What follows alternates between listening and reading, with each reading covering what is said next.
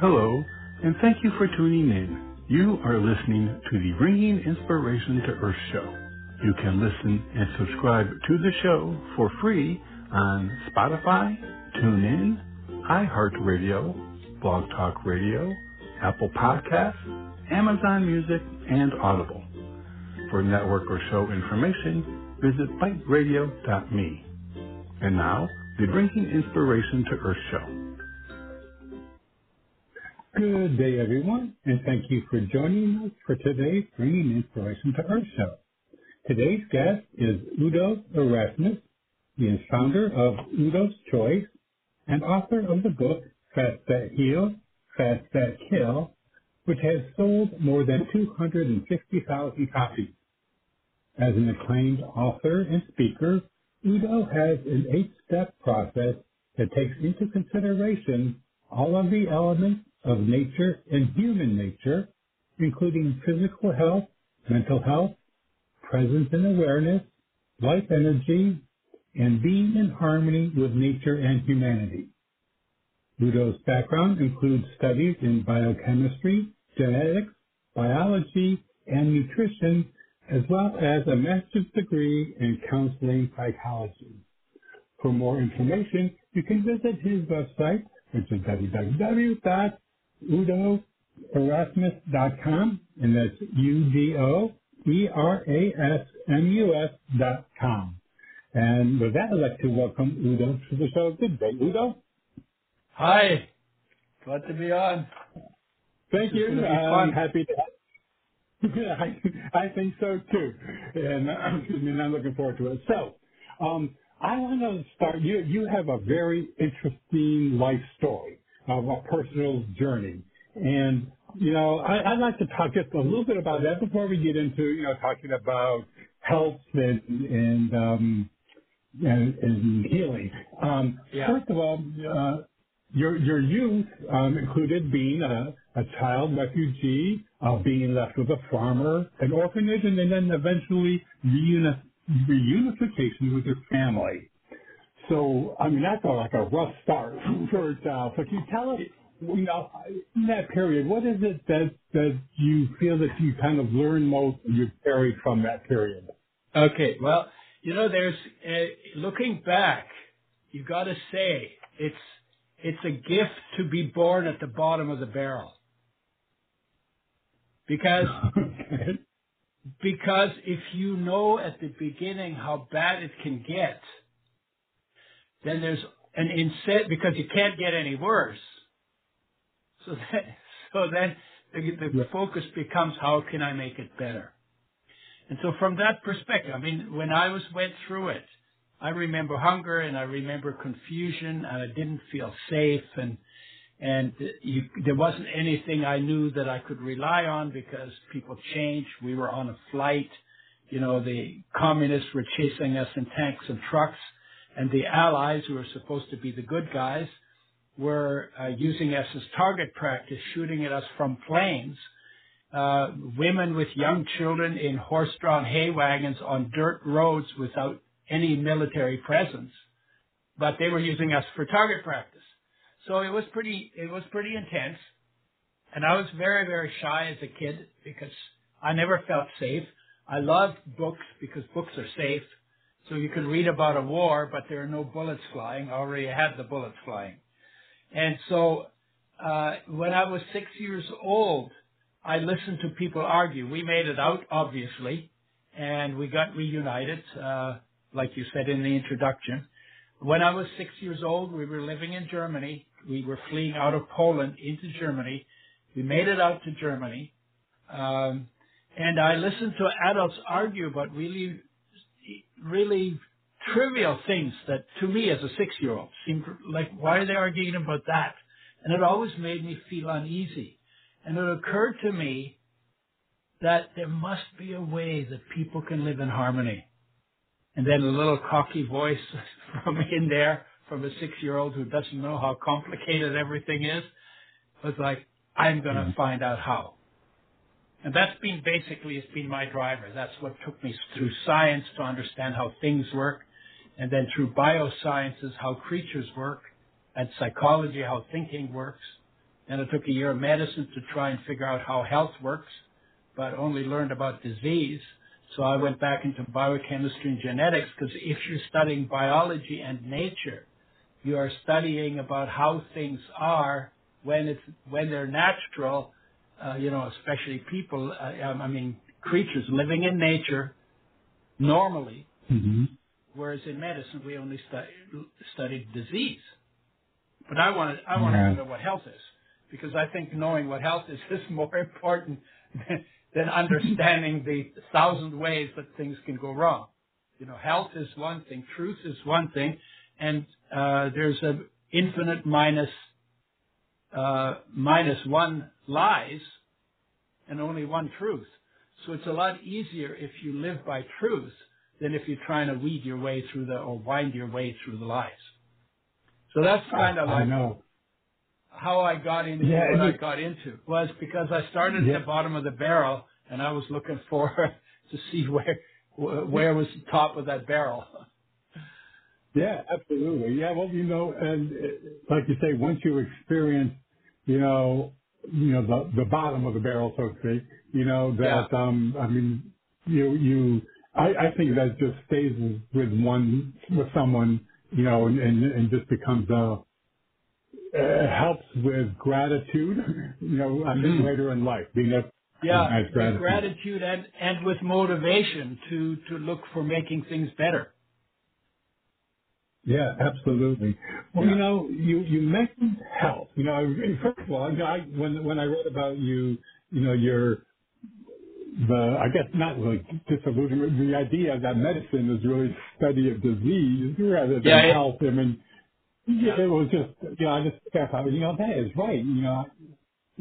I just, it seems that, just the whole idea of medical is directed toward disease and trying to cure. Yeah. They've tried to fix what's wrong without knowing what's right. Yeah, Now how are you going to fix what's wrong if you don't know what's right? Because then you don't have a direction to go in. Exactly. Yeah. I mean, when you're getting back to health, you need to know what to get back to. You need to know what health is. And they called it healthcare. So I thought, well, this is where you go to learn about health. I was pretty naive. I grew up on a part of my childhood on a farm without electricity, and I wasn't that savvy. So I thought, well, healthcare, they call it healthcare. So in medicine is where you learn the thing that's done in healthcare. So I'm going to go into medicine to learn about health. Yeah. And I would say it was a big disappointment. I would think so. Yeah. I even talked to the dean, and I said, I came here to learn about health. I'm only learning about disease. So what is health? He said, we don't know. We're working on it. But they're not even working on it. But that was basically ended my career, except for one more thing. They said a doctor should always sound as though he knows what's going on, even when he doesn't. So in other words, they were saying, well, lie to people, make stuff up. And that ended my career in medicine. I thought helping people heal would be a good, noble thing to do. But by lying to them, we call that lying on the farm. They call it public relations. We called it lying. And I said, no, this is not for me. I don't want to spend my life that way.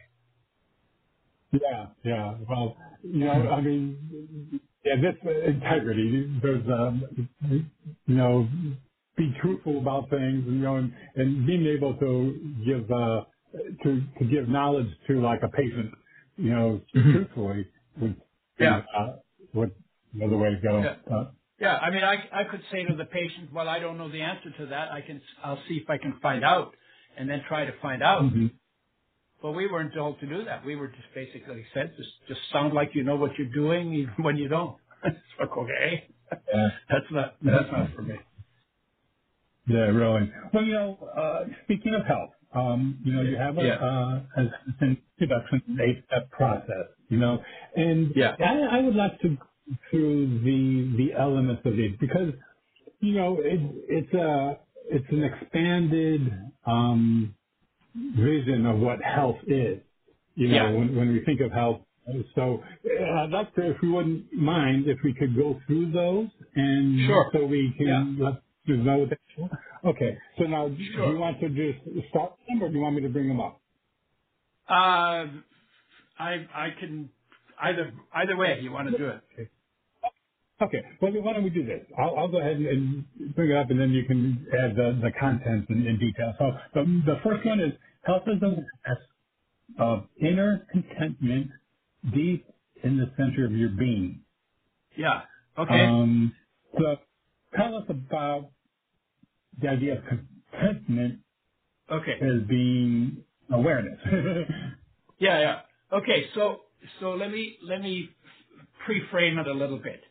The way I look at health, it has to be based in nature and human nature, because that's what we are. Human nature is what we are, but we're not just one thing. We're a composite. We're a composite of awareness, surrounded by energy, surrounded by shine, which I call inspired creativity or purpose even,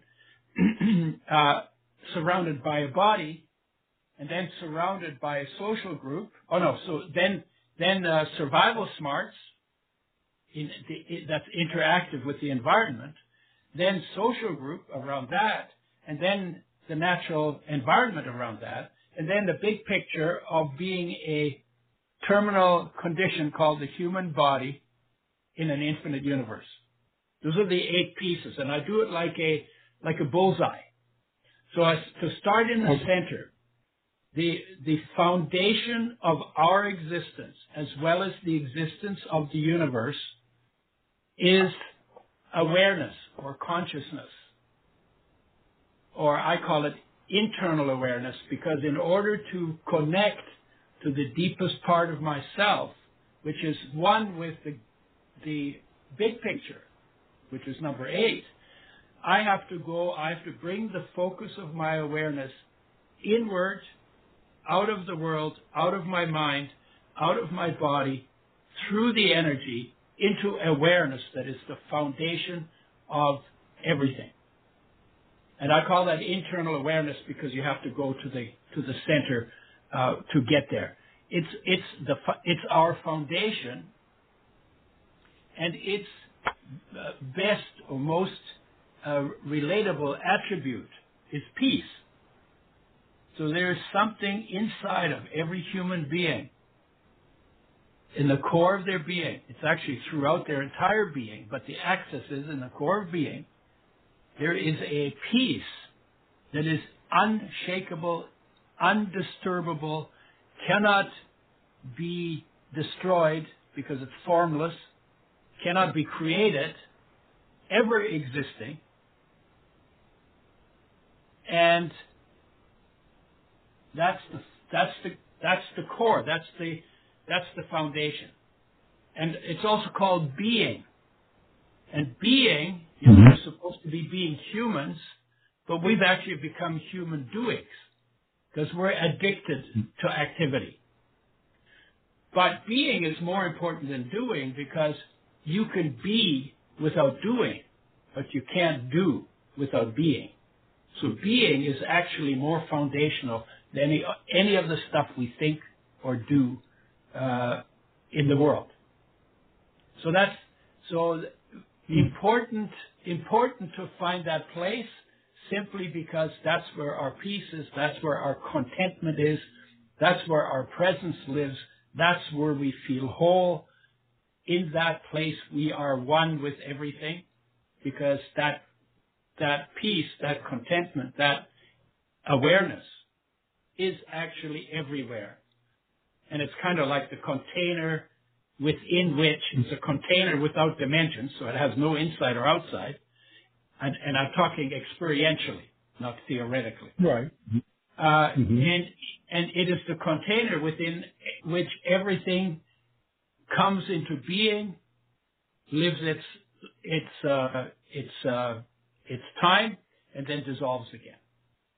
So that out of that awareness, which is the core, right, that actually gets concentrated into energy. And that's the second part, life energy. And what is life energy? Well, if you trace it back through science, solar energy goes to green leaves, gets absorbed by green leaves, gets stored in bonds between atoms that make molecules. Those molecules become our food. We eat those molecules, and then in our cells they are broken down, and those bonds are broken, and the solar energy is released, and that's the energy we live on. So now when it's in our body, we call it life or life energy. And that life energy weighs nothing, but runs everything. It is omnipresent in our body, omniscient in the body, and omnipotent in the body, which means all-powerful in the body. It's the only power that runs the body. That's why it's all-powerful. It's all-knowing in the body because it runs the whole show with a genetic program that was developed by life over eons of time. It is everywhere present in the body, so it's omnipresent. So that's the second, life energy. And then the third is the shine of life energy into the world, and I call that inspired creativity, or you could call it purpose or will or intention, and that's the positive aspect, the thrival aspect of mind.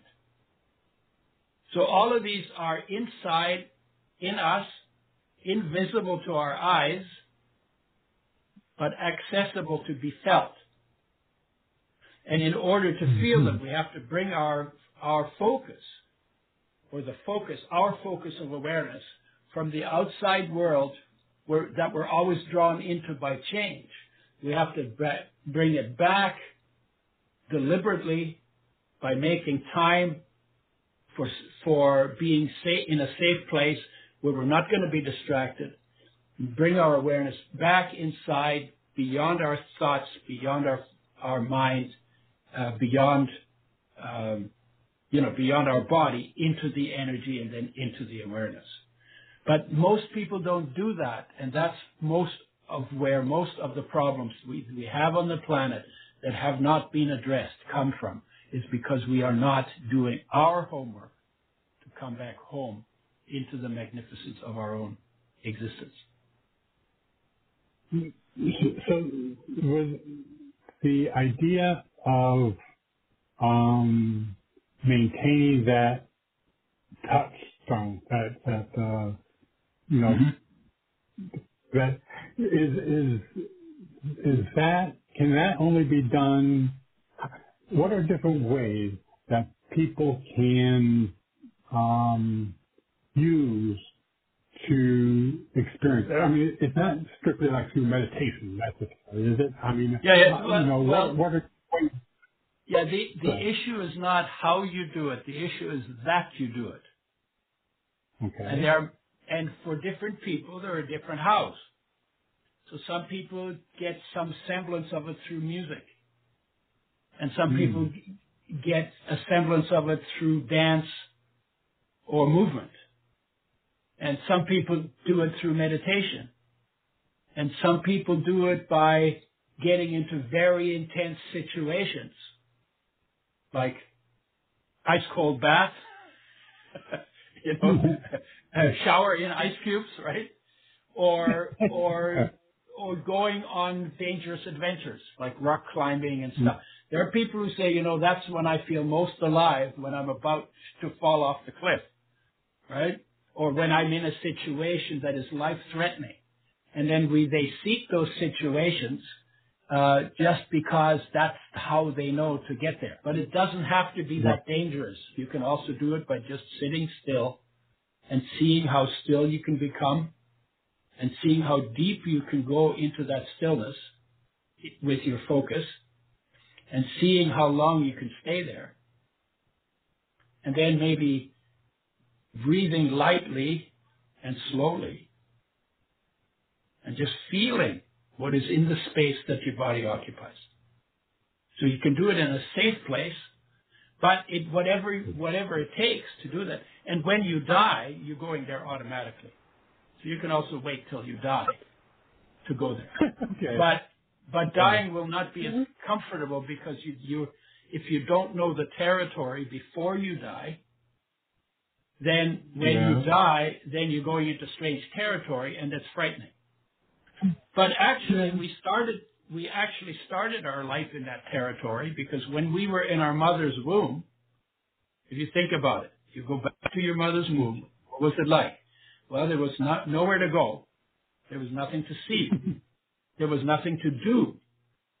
Everything was taken care of, and it was pretty safe. And so what did you do in that place? Well, you didn't know who you were. You had no words. You had no culture. You had no race. You had no religion. You had no thoughts. But you existed.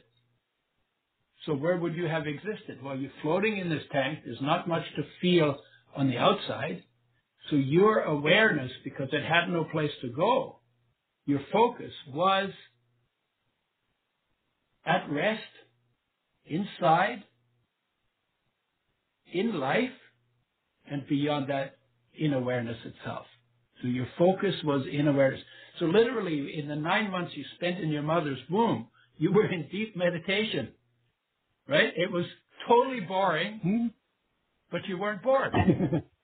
You know, Right. okay, now like imagine now for 9 months you got to sit down, do nothing. You know, you weren't even breathing when you were in the womb, right? Because that was all taken care of. So so imagine trying to being told now is, okay, you got to sit still for 9 months, breathe only if you need to, and if you do breathe as lightly as possible, and have no thoughts, and have no imagination, and have no images, and have no visions, and just hang out in the space of life itself and awareness itself. You know, I mean, people say, I can't do that. In fact, people, when they always ask me, well, how do you do that? You know, so we're talking about getting to being, but they want to do it. And, Right. and the problem with that is the being begins where the doing stops. So you can't do yourself. You have to undo yourself into that being. You have to let go. You have to surrender. You have to relax. You know, and then the question becomes, how deeply can you let go? And then what will you find? You know, I'm saying it now too. What will you find when you do that? But you're not doing it. You're letting go. You're letting go, letting go, letting go. Anything you can let go of, you let go of. Your essential nature you cannot let go of. So you're going to end up in the realm of energy and awareness when you let go as deeply as it is possible to do. Yeah. And then people say to me, oh yeah, I tried meditation, doesn't work for me, it's boring. It's so boring. And then I said, let's fall in love with the boredom. You know? Yeah. Notice how peaceful it is in that boredom. And sit through your addiction to thinking and doing, because that's how you get to being. You have to sit through all that stuff to let go, in order to find the thing that all the masters talked about. You know, we call it life energy. When you go subjective on it and you actually merge your focus in that life energy, then you're in the place that all of the masters, Buddha and Krishna and Christ, and even Socrates talked about that all the great masters that we're still talking about hundreds or thousands of years later, they all cultivated that internal presence in their own lives. That's why they could talk like that. That's why we can't talk like that, because at most we usually just dabble in it. But what if you ask the question, what was Buddha's experience? Because he was a human being, right? Person in a human body, alive, just like I am. What was his experience out of which he came out with all that wisdom, because he didn't get his wisdom from other books. It was original to him, and it came out of his experience. What was the experience that Christ had? I want to have that experience. Why? Because nobody said I couldn't, and then the question is, what does it take? And he basically said, if you do what I do, you will experience what I experience, and you'll do even greater things than I, because I help to focus you there. Yeah, it certainly takes practice. Yeah. I mean, and a dedication to really wanting to achieve that peaceful nature. Right. Now, right. It takes practice, but it takes practice just like it took practice to get us out into the world. Because when we were born, we had no sense of the world, and it took a while for us to become able to focus outside. And you sometimes see that in young children. Their eyes open and they roll around in their head, but they don't fix on anything because they haven't learned to come out. But then change brings us out, and we need to, that happens automatically, and our awareness is drawn out through our senses into the world when something changes, because we have to figure out very quickly, is this friend, is this foe, or is this irrelevant? And then respond appropriately with survival in mind. So that's automatic. But it took us a while to get good at that. Well, we don't practice coming back, so we're not very good at it. And we don't even know where to start coming back. And my thought on that is that, or not my thought, my experience on that is, if you sit with heartache, whenever you get that uncomfortable feeling in your chest, whether you call it loneliness or longing or separation, isolation, despair, discontent, longing, striving, blues. There's I have 10 pages of words for that uncomfortable feeling in our chest. We define that feeling by what triggered it. But that feeling is actually the call of our heart for our focus to come back home inside to life and to awareness, because that's where our fulfillment lives. And when we have separated from that fulfillment, that creates a drive. And that drive is to find that fulfillment again. But because we don't know the road, that we find that inside, that it's already there, we're always trying to get our fulfillment through the things we do. And every time we're successful doing what we set out to do, that we hope would bring us that fulfillment, we get 3 days of, yay, I did it, I did it, I did it.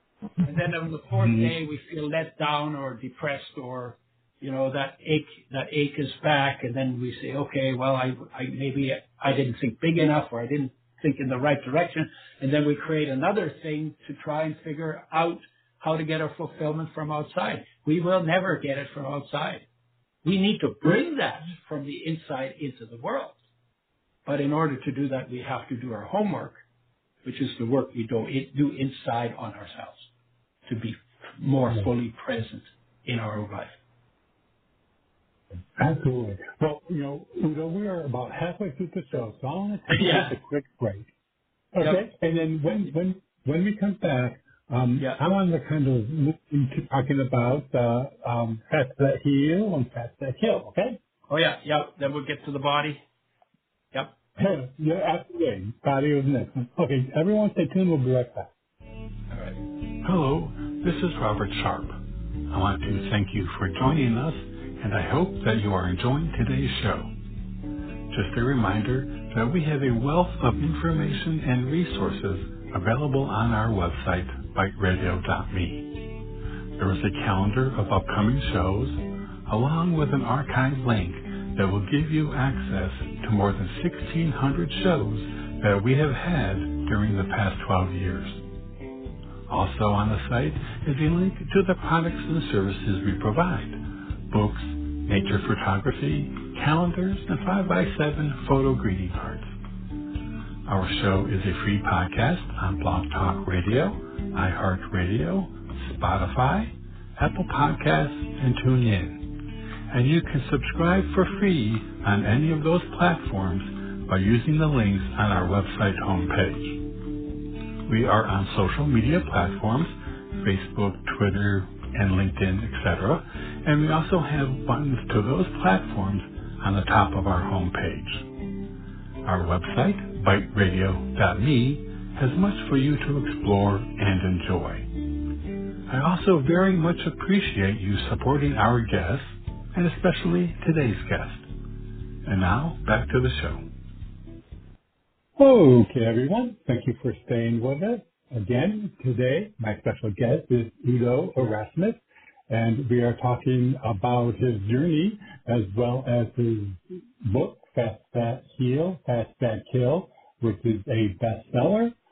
You can find out more about Udo by visiting his website, which is udoerasmus.com, and that's udoerasmus.com.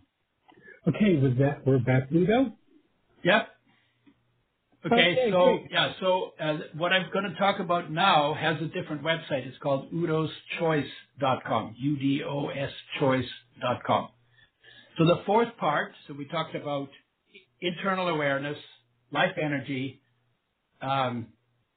inspired creativity. Now we're going to talk physical body. And most people, when they talk about health, they don't talk about that inner stuff so much. They talk about what do I eat, what do I drink, what exercise do I need, how do I breathe, because that's what the physical body is about. Physical body is made out of food, water, and air, run by solar energy. So we are solar energy gadgets. And the area that I focused on most was two areas: oils, because they're the most sensitive nutrients. They're very easily damaged. They need a lot of care, and we give oils the least care of any of our foods. We fry them, and even they're damaged when they're being made because they're super sensitive to damage by light, oxygen, and heat. And when I got poisoned by pesticides in 1980, I began to think about how I could get healthy, and ended up stuck on oils. I was looking at everything: minerals, vitamins, amino acids, fatty acids, herbs, spices, all of that stuff, foods, all of that stuff. But I got stuck on oils because the information was so confusing. And I got a study that said omega-6 is an essential fatty acid that you have to live and be healthy. And the next study said when you take omega-6, they give you cancer and kill you. It's like, wait a minute. It's essential for my health, and then it kills me by cancer? How that doesn't even compute? And so it honestly drove me nuts. And so what I had to do is I had to look more deeply at the oils and to look at how they're being made. And they're being made with, when they're being made, they're treated with sodium hydroxide, which is a very corrosive base. Then they're treated with phosphoric acid, which is a very corrosive acid. Then they're bleached, which makes them rancid. And then they have to be heated to frying temperature to clean up the rancidity, the bad smell of rancidity. And then you have a colorless, odorless, tasteless oil, which is what lines all the shelves in plastic bottles everywhere, pretty much around the world these days.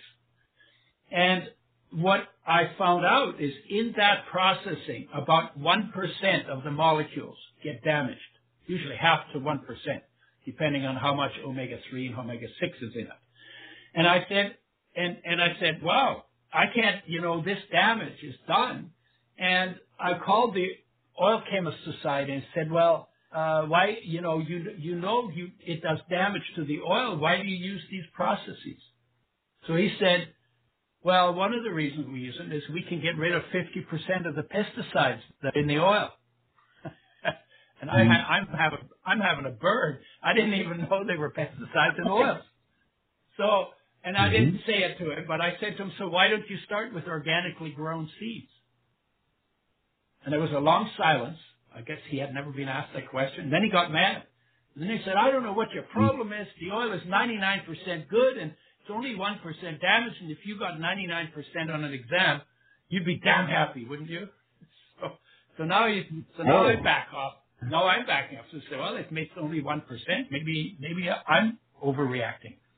So when in doubt, do the math. So I said, okay, if I have a tablespoon of oil, most people use 2 to 4 tablespoons a day. If I have a tablespoon of oil that is 1% damaged, how many damaged molecules are going to be in that oil? And I ask people when I do lectures, they always underestimate by at least 1 billion times how much damage has been done to those oils. 1 billion times. So then I say, wow. well, if you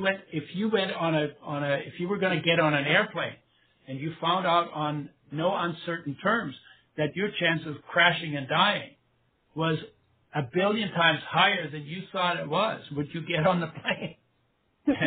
And when I was in Ireland, I said I would canoe back to Canada. My chances would not be good, but I would not get on the plane if it was 1 billion times more dangerous than I had been told it was. And so then I said, okay, I'm not overreacting. That's a lot of damage. Because all of those molecules go into your body. And then in your body, because they're not natural, they interfere with what's supposed to be going on in the space that they now occupy. And so they interfere with the processes that make a body work. So I said we should make oils with health in mind. They're made with shelf life in mind. That's what industry does, because then they have a big market.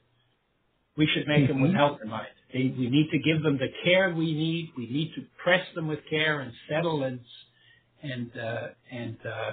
filter them with care and fill the bottles with care and exclude light, oxygen, heat from the whole process. Put them in dark glass bottles because plastic leaches into oils. And we should bring back the omega-3 that is essential, that 99% of the population doesn't get enough of, and balance that with omega-6s that are also essential, but they should be made with health in mind. And we then developed an oil industry. I basically created the machinery that takes that kind of care of the oil, and that's how I got into oils, and that's how come I wrote the book, Fats That Heal, Fats That Kill. That actually happened before I made the oils.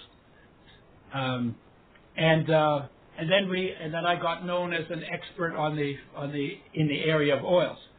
Then I went next to digestion because that's the second most neglected area in nutrition. And I work with digestive enzymes, probiotics, fiber, which just comes from plant foods, and then bitters, which are herbs that help liver and digestion function. So that's what I've done in that arena. Fundamentally, the story of the body goes like this. If you don't get your essential nutrients and you don't optimize it, then you cannot be optimally healthy because your body can't make them, but it has to have them. So they have to come in from outside. If you don't get enough, your health will go down. You will get degenerative symptoms. Because of deficiency, they will worsen with time, and if you don't get enough long enough, you die. But if you bring back, before you die, you bring enough of the missing essential nutrients back, then all of the problems that come from not getting enough are reversed, because life knows how to make a body work, provided we take responsibility for making sure that optimum amounts of all essential nutrients land in our body so that life can do its job. That's the only responsibility we have. Life does everything else. Once you swallow the food, life will just do the best it can with what you gave it to do. And if it's junk you're feeding it, then you're going to get a junk body. And here's what's interesting. Your body is a major construction site. You know that. Like when you take a shower and you rub your skin like these we call them little sausages when we were kids, skin sausages. Stuff rubs off your skin. And you know that the lining of your digestive tract, the inside lining, is replaced every 4 days. Your liver is replaced every 6 weeks. Your bones take longer. So everything in the body is always turning over. And there are people who have estimated how much of your body turns over every year. And the conclusion they came to is that it's about 98% of the atoms that in your body today will have been removed and replaced if we get together 1 year from now. And you won't even have noticed that happened, and you may not have thought about it, except now you can think about it because I just told you that. Now, why is that important? That's why healing is possible. If you are on a good diet and you decide to get really sloppy and you go on a really bad diet, within 1 year, you will have rebuilt 98% of your body to a lower standard. In other words, you're going to eat yourself sick. If you raise your standard, which is what I did when I got poisoned by pesticides, you raise the standard. Within 1 year, 98% of your body will have been rebuilt to a higher standard. That's what healing is. That's what healing is. If the body didn't always turn over, healing would not be possible. Right? That's also why we have to eat after we're adults. Because if the body wasn't always turning over, once we were adults, we wouldn't have to eat anymore. Because we got all the molecules there. If they're not moving, but everything's moving through us. Water. If you drink the amount of water you're supposed to drink, you will drink 15 times your body weight in water every year. 15 times. Your body's about 70% water. Right? The water's always going through you. The sunlight energy that is life, that's always flowing through you. Your minerals and vitamins, they're always flowing through you. And they always need to be replaced. And they all have different rates of flow. Oxygen is probably the quickest. The oxygen you breathe, that's why you have to breathe all the time. It's because it gets used up and turns into carbon dioxide. You breathe it out. You bring in fresh oxygen. So it's always, your whole body is a moving feast. Every part of it. And in 7 years, 100% of all of the molecules in your body will have been removed and replaced. But the fact that you can do 98% in 1 year is like really good news for people who are sick.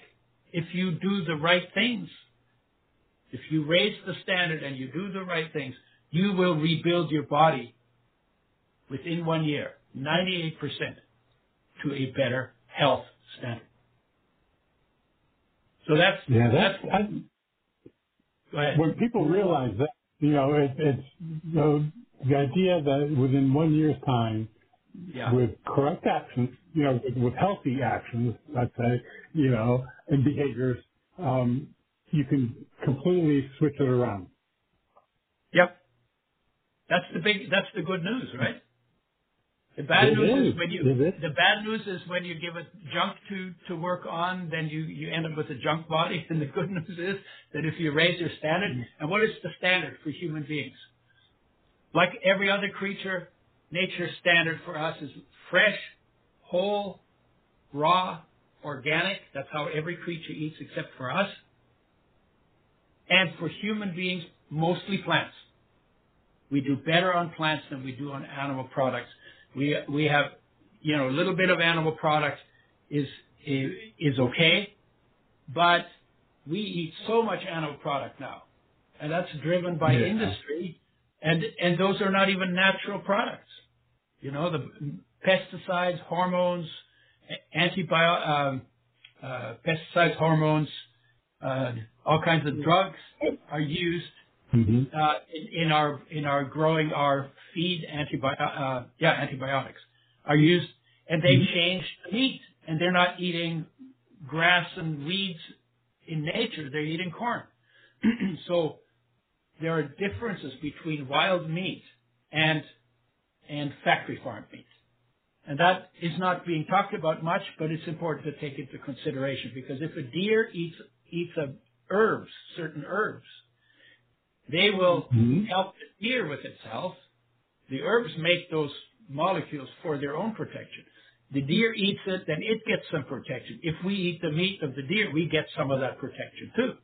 But not if you just feed enough corn and then shooting them full of antibiotics because they're completely not healthy and would probably die of infection if we didn't do that. And so what we're eating from animal-based needs to be replaced either by wild animal or by less animal and more plant-based. More plant-based probably is the safer route to go.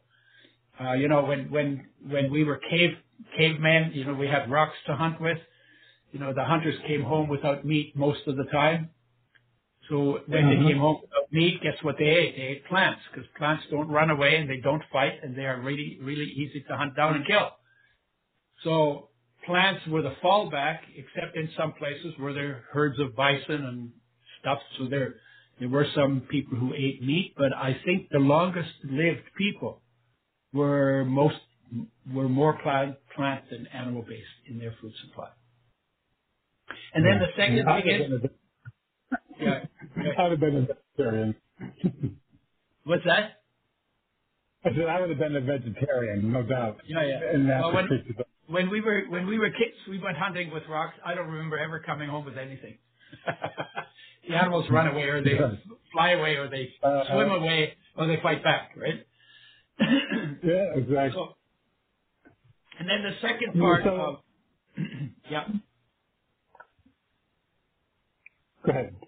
Yeah. Okay. So the second part of the physical body is the fitness aspect. The body is made for activity. If there's nothing to do, you don't need a body. You've got 9 months of not doing anything, but that's the limit. So now you live here. You've got things to do. You got to schlep wood, or you got to chop wood, or carry water, or whatever it is. If you're living close to nature. and we used to walk, not drive everywhere. And we used to, to go from one city to another would take 2 weeks instead of 40 minutes, right? So we were physically more active, and the body's made for physical activity. If you don't need, you don't need a body if there's nothing to do. So then you can just be a disembodied spirit floating around. So that's important. And associated with better health and longevity as well. And then there you have digestion, which is very important because you're taking all this foreign stuff and putting it in your body. And that has to be broken down properly, and then the nutrients absorbed, and then your body gets made out of the nutrients that come from another body of a plant or an animal. And so digestion is super important to make sure that it's completed. We use digestive enzymes and probiotics and fiber and bitters for that, because if digestion doesn't work, tons of problems start with poor digestion, because it's all foreign material. And then your immune system has to get involved in digestion, and then it's not free to go after other things it should be doing in the body. So that's really important. And then the last one is to avoid toxins and to detox. What does detox mean? Some people eat for 8 hours a day and fast for 16. I'm pretty much doing that. That gives your digestive system a rest. You don't end up overeating.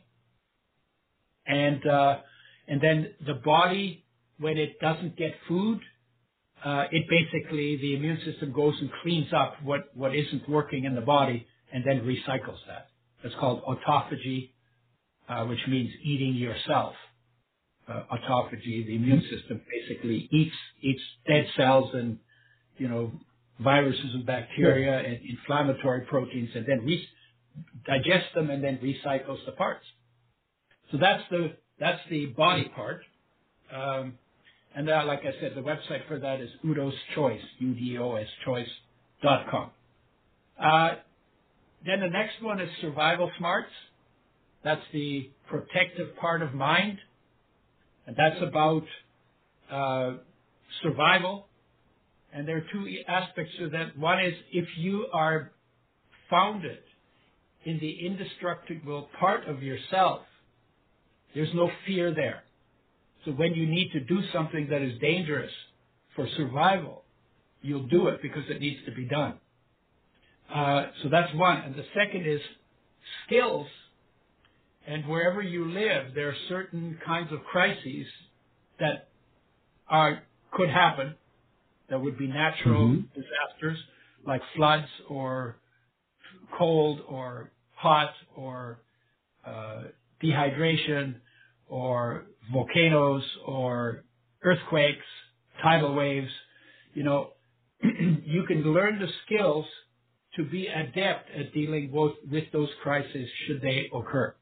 So between being calm under fire and having skills that are applicable to your crisis situation, that's the function of survival skills as well as reproduction and then parenting and education for survival for the kids.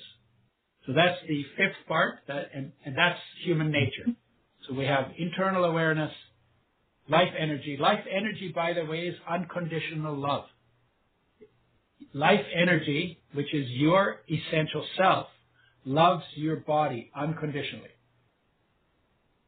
Except if you interfere with its work by the thoughts that you create. And often those thoughts are habitual. And that's the third part of mind. That's all the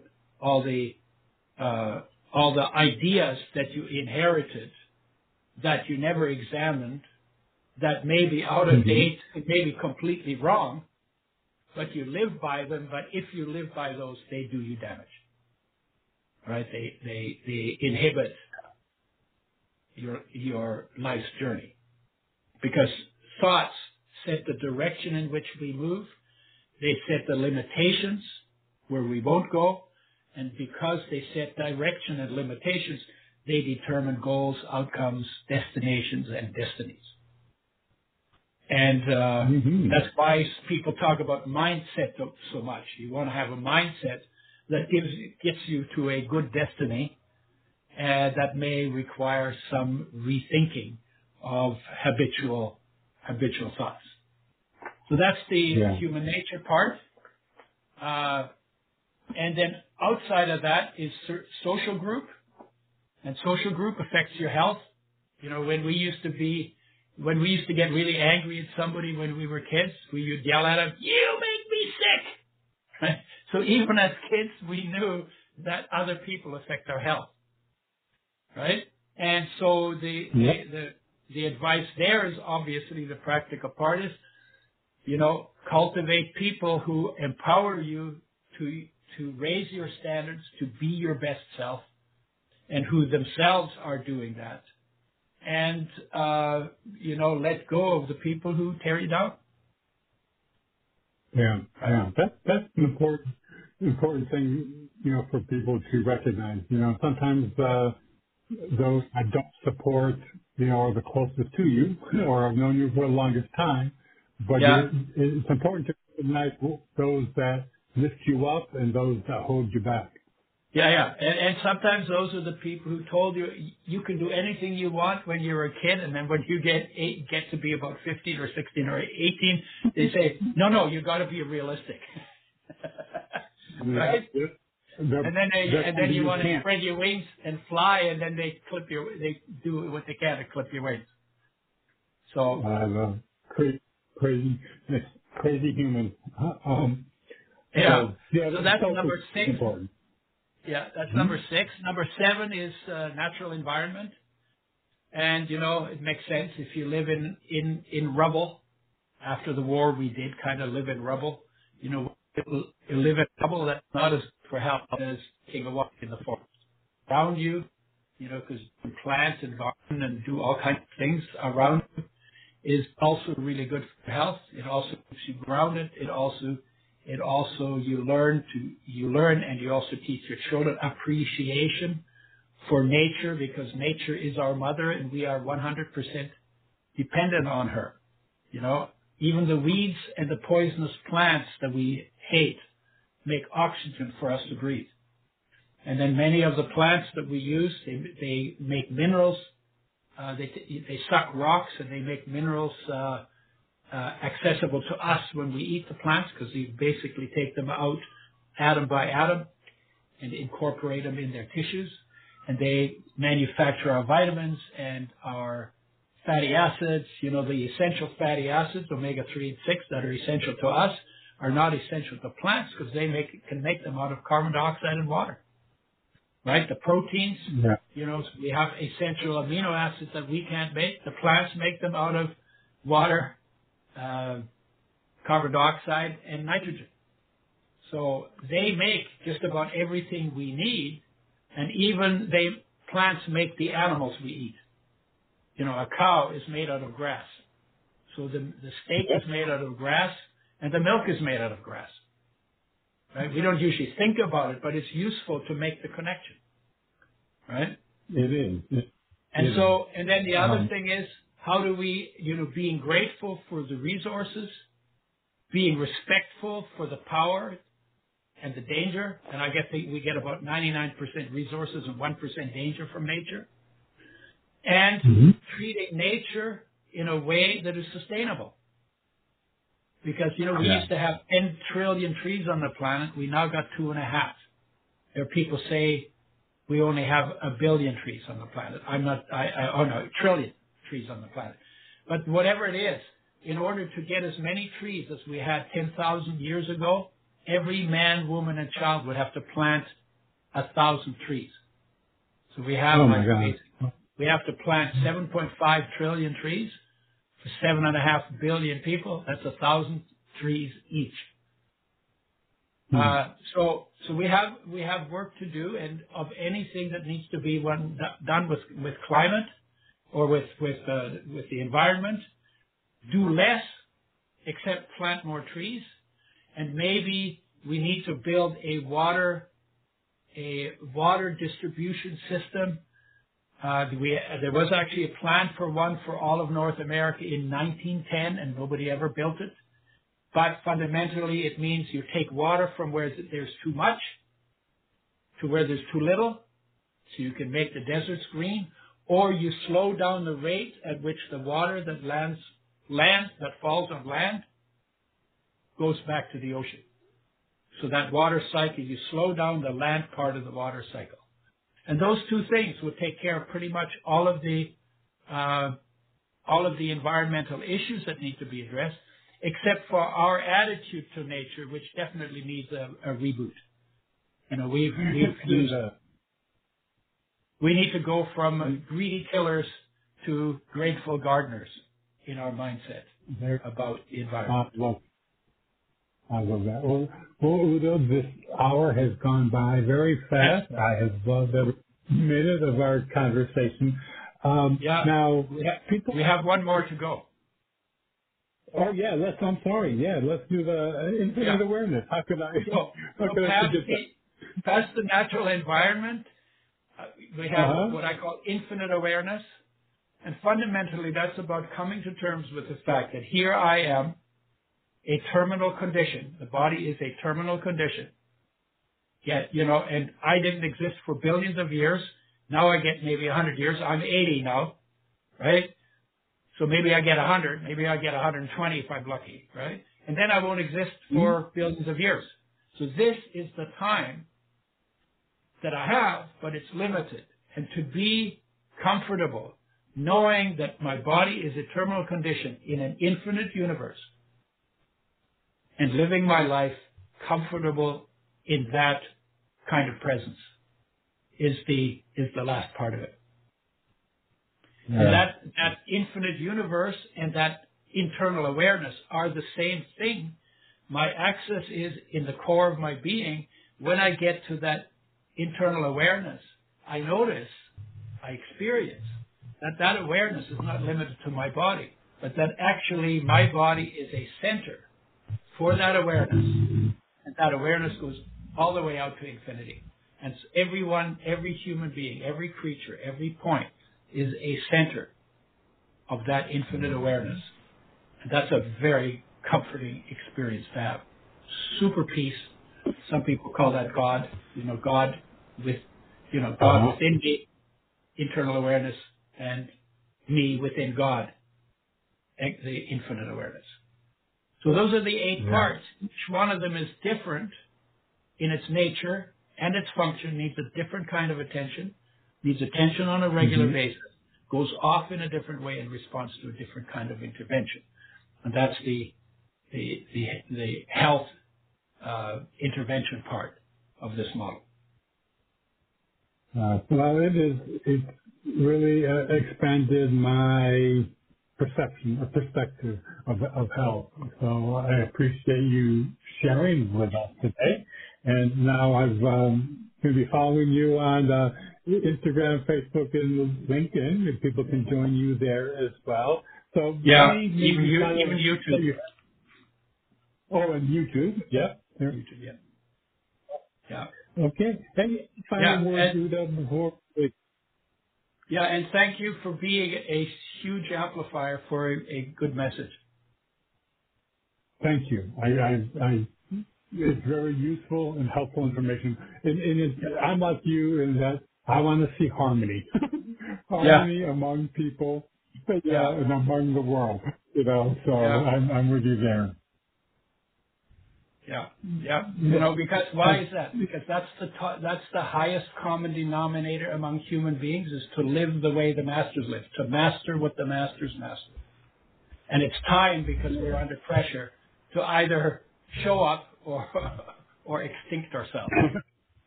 Exactly. I think showing up sounds good. Listen, you have a very good day, and I look forward to following you on those platforms. All right. Thank you. Thank you, Robert. This was fun. Very well. Good. Again, everyone, today my special guest has been Udo Erasmus. We've been talking about his journey as well as his book, Fat, Fat, Heal, Fat, Fat, Kill, which is a bestseller.